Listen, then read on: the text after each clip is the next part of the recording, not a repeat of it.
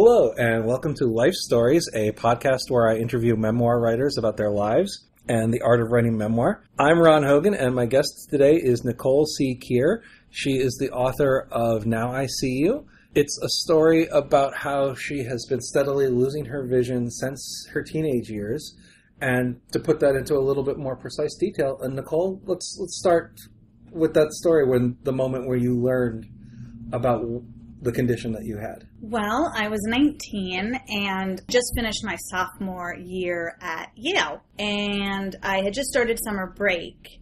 I had an acting apprenticeship to report to in a few weeks, but I was sort of just killing time until then in the city.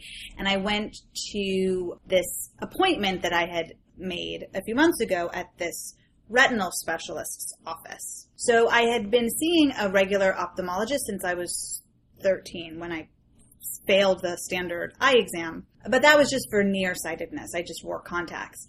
And at my last annual visit with her, I had mentioned that I had trouble seeing in the dark. Specifically, I had gone to the beach with my boyfriend and couldn't see the stars one night. So I mentioned that just very casually in passing, and she said, well, I'm sure it's nothing, but as long as you're here, let's just dilate and take a look. And she saw a little something, which is what she called it. She was sure it was nothing, but just to be safe, she referred me to a specialist. So I had made that appointment, for the next time I was going to be back in the city after school let out. And in the midst of, sort of running errands and taking care of business, I just went to this specialist's office, and I was totally unconcerned about it.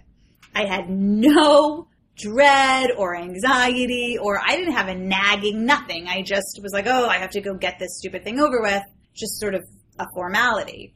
So I was really shocked when he told me that I had this degenerative retinal disease, which is called retinitis pigmentosa. And it's a genetic disease, but as far as you knew, your family couldn't tell you about anybody else who had it. Yeah, there was no history of it in my family. I was the first. And the effect of it that he described was, your vision would continue to deteriorate over time. And how much time did he give you initially? Well, he said he couldn't really make a definite prognosis, but he estimated about 10 to 15 years. And the way it would happen, he said, was the first thing that would be affected was my nighttime and peripheral vision, which is why I had the trouble seeing the stars. I had also lost a considerable amount of peripheral vision, but I hadn't even noticed because it's just the sort of thing that, I thought everybody saw the way I did. I kind of didn't realize that everybody was seeing so much more. So that had already happened. And he said that would continue, the night blindness and the loss of peripheral vision, leading to tunnel vision. And then eventually it would affect my central acuity too. Now, what was your first or your immediate reaction upon receiving this diagnosis? Because as you said, you'd gone in with no expectation of anything like this. I was really shocked and bewildered, and I was so confused. I really didn't understand what he was talking about.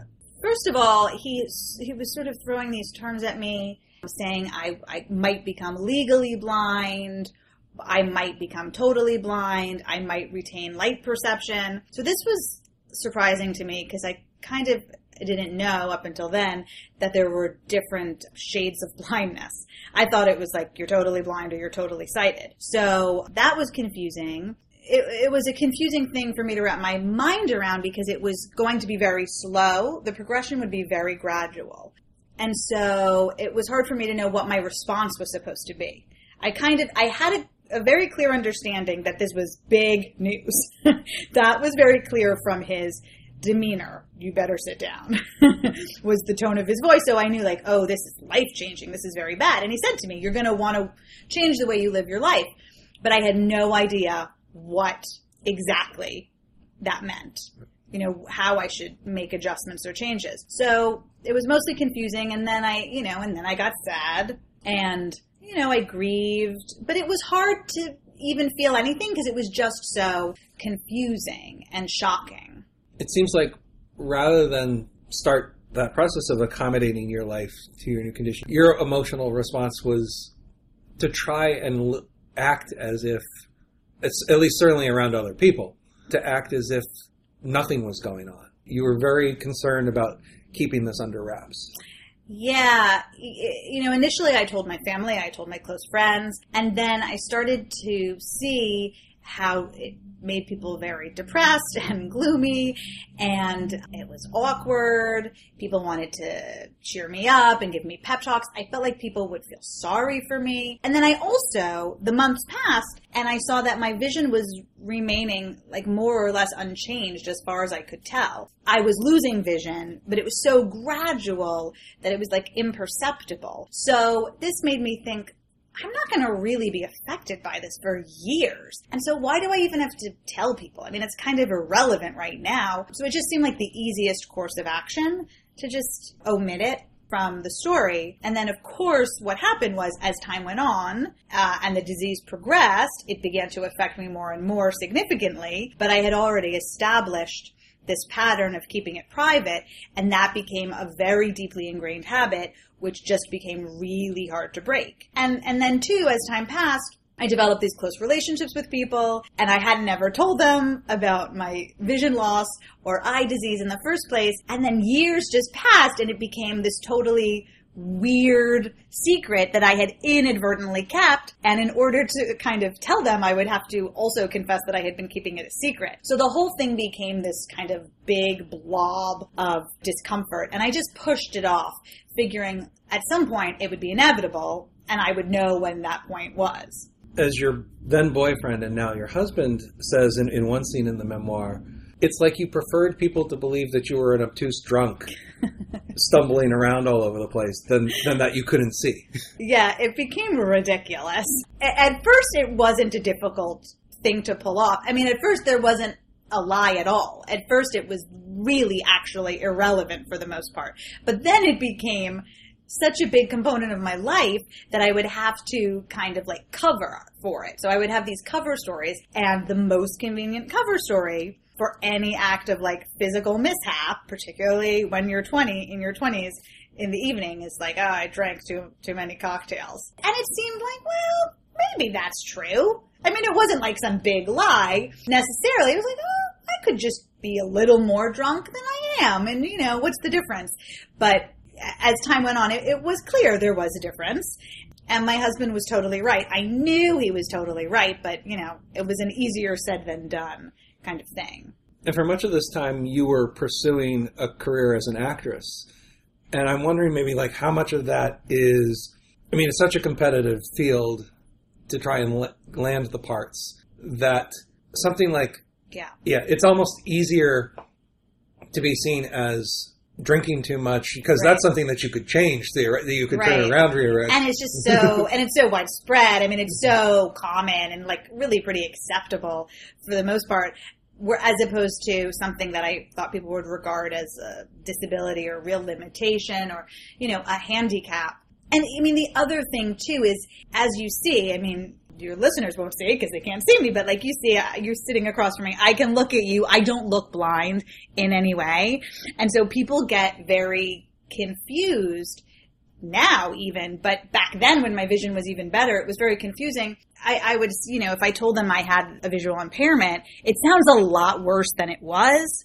So it did make me concerned that directors and casting people, it would make them uneasy or, it's so hard to get parts that you don't want any other factor held against you, particularly when like you can absolutely cover for it and no one ever really needs to know, or so you think. At what point did you realize that you couldn't keep up the illusion or the masquerade much longer? Becoming a mother really changed things for me because when I had my son, my priorities shifted so radically, and the only thing that felt like critically important was protecting him. So I kind of knew then, I have to cope with this.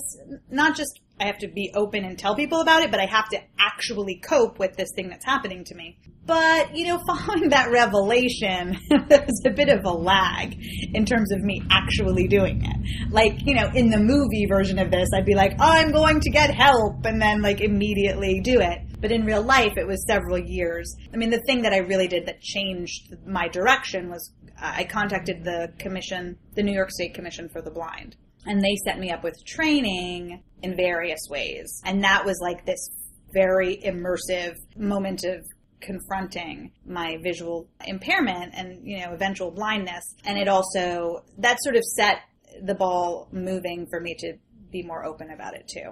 And even then, though, there was like one big obstacle in the road, which was the cane. You just were totally resistant to training on the mobility cane. Yeah, I was. I mean, it felt like a huge symbol to me. It felt like sealing the deal. Like when I picked up the cane, it was the absolute acknowledgement that this was actually happening. It was not reversible. There was no sidestepping it. I was going blind, and that was the proof. So I really did not want to get trained on that cane. And I also really felt like I didn't need it. I was sort of, managing well enough on my own. So I felt like I'll need it one day, but I don't need it now. But the woman who came to train me, my mobility instructor, was really adamant that I had to train on it, and it was better to do it earlier rather than later, and kind of really forced me into it, which of course ended up being the best possible thing. It was like the bitter pill that I did not want to swallow.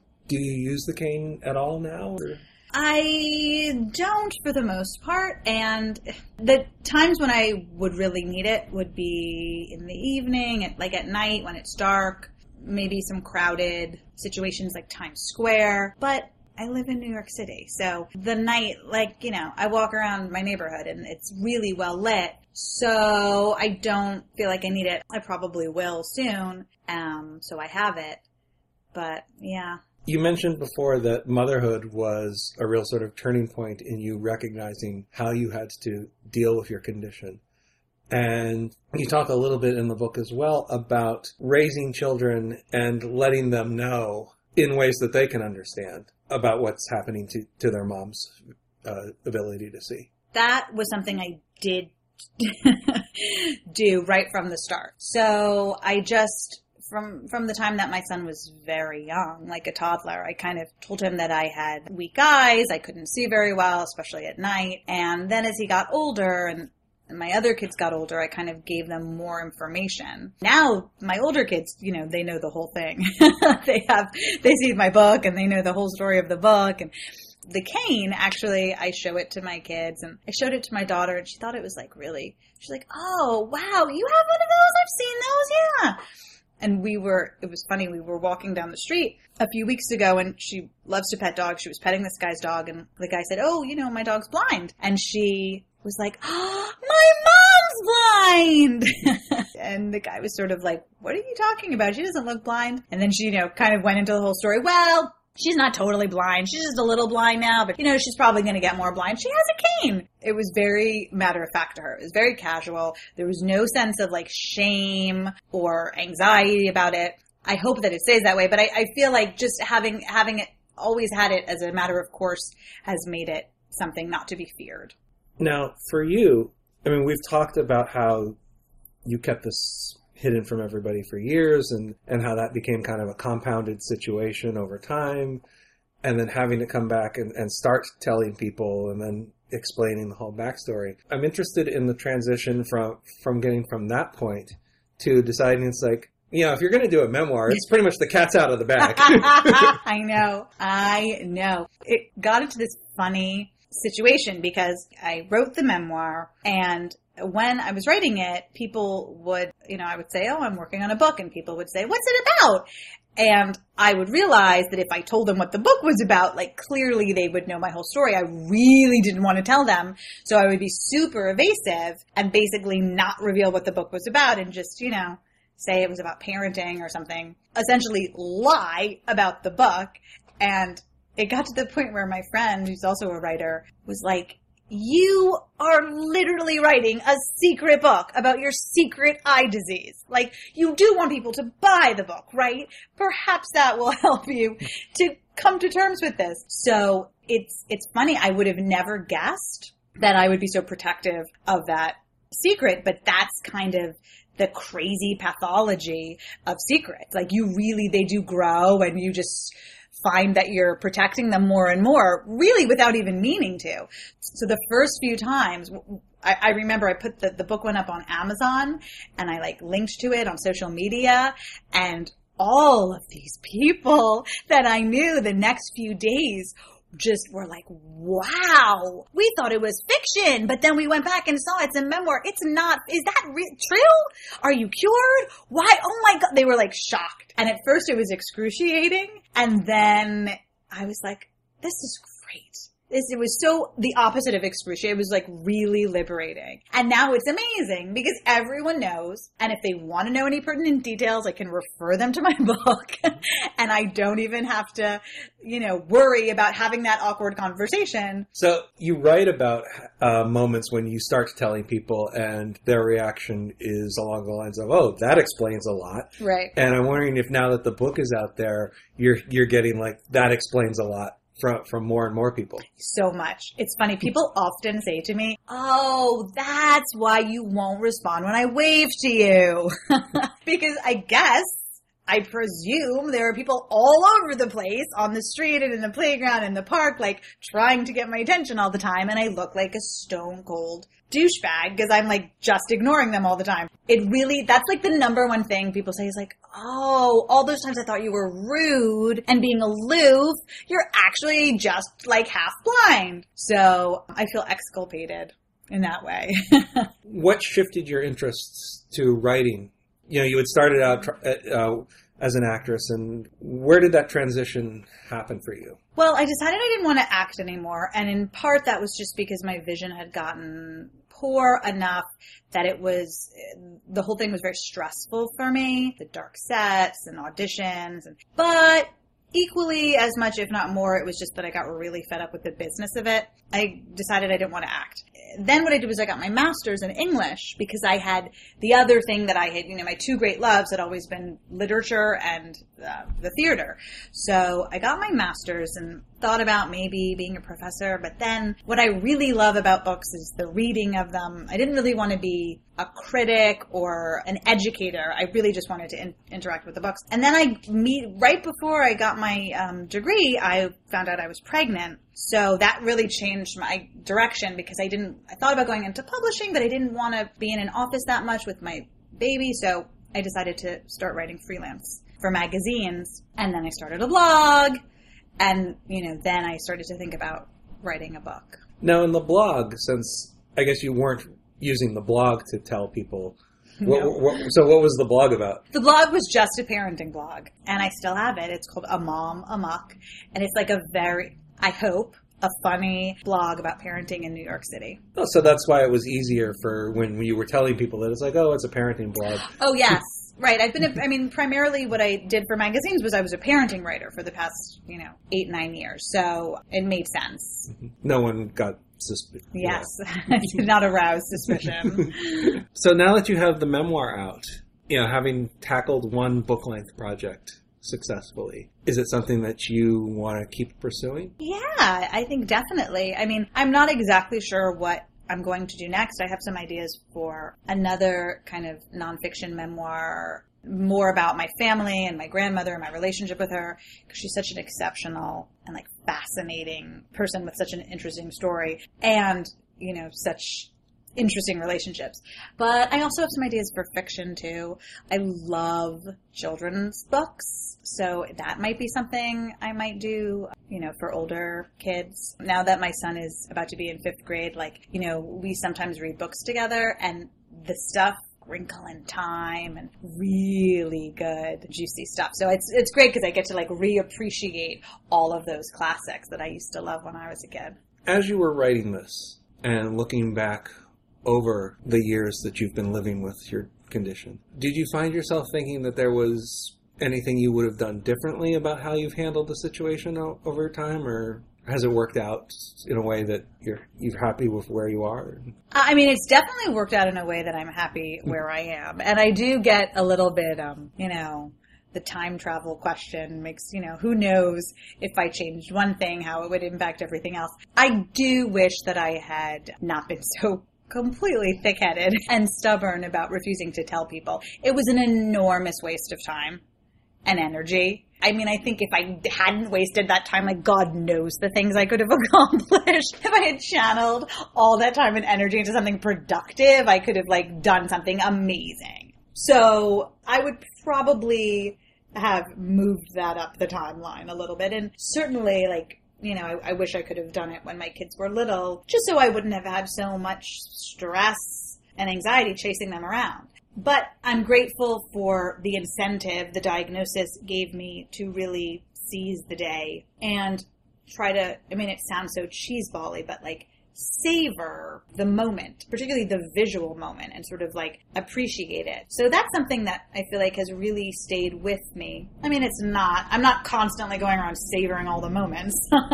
And 95% of the time I'm not, but I do, it is something that I try to keep cognizant of. And your vision is, certainly it's worse today than it was when you were 19. But on a day-to-day level, how much of it have you still retained? I'm legally blind. Okay. That's largely, the criteria for that is largely because I have so little peripheral vision. And I have these like really annoying cataracts that make things very blurry.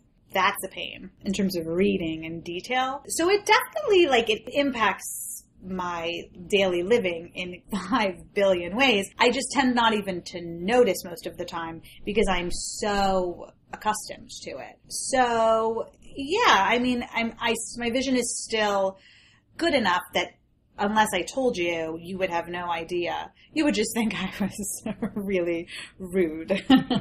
And now you're telling people. So Yes. Well, I have been talking with Nicole C. Keir. She is the author of Now I See You. It's just out from St. Martin's Press. And you have been listening to Life Stories. If you're subscribed to this podcast through iTunes, thank you for that. If you're not subscribed yet, it's very easy to do. You won't miss another episode as they come out. And when you do subscribe, I hope you might take a moment to rate and review the podcast, which makes it a little bit easier for other people down the line to find it as well. Thanks for listening, and I hope you'll join me again for another episode soon. Take care.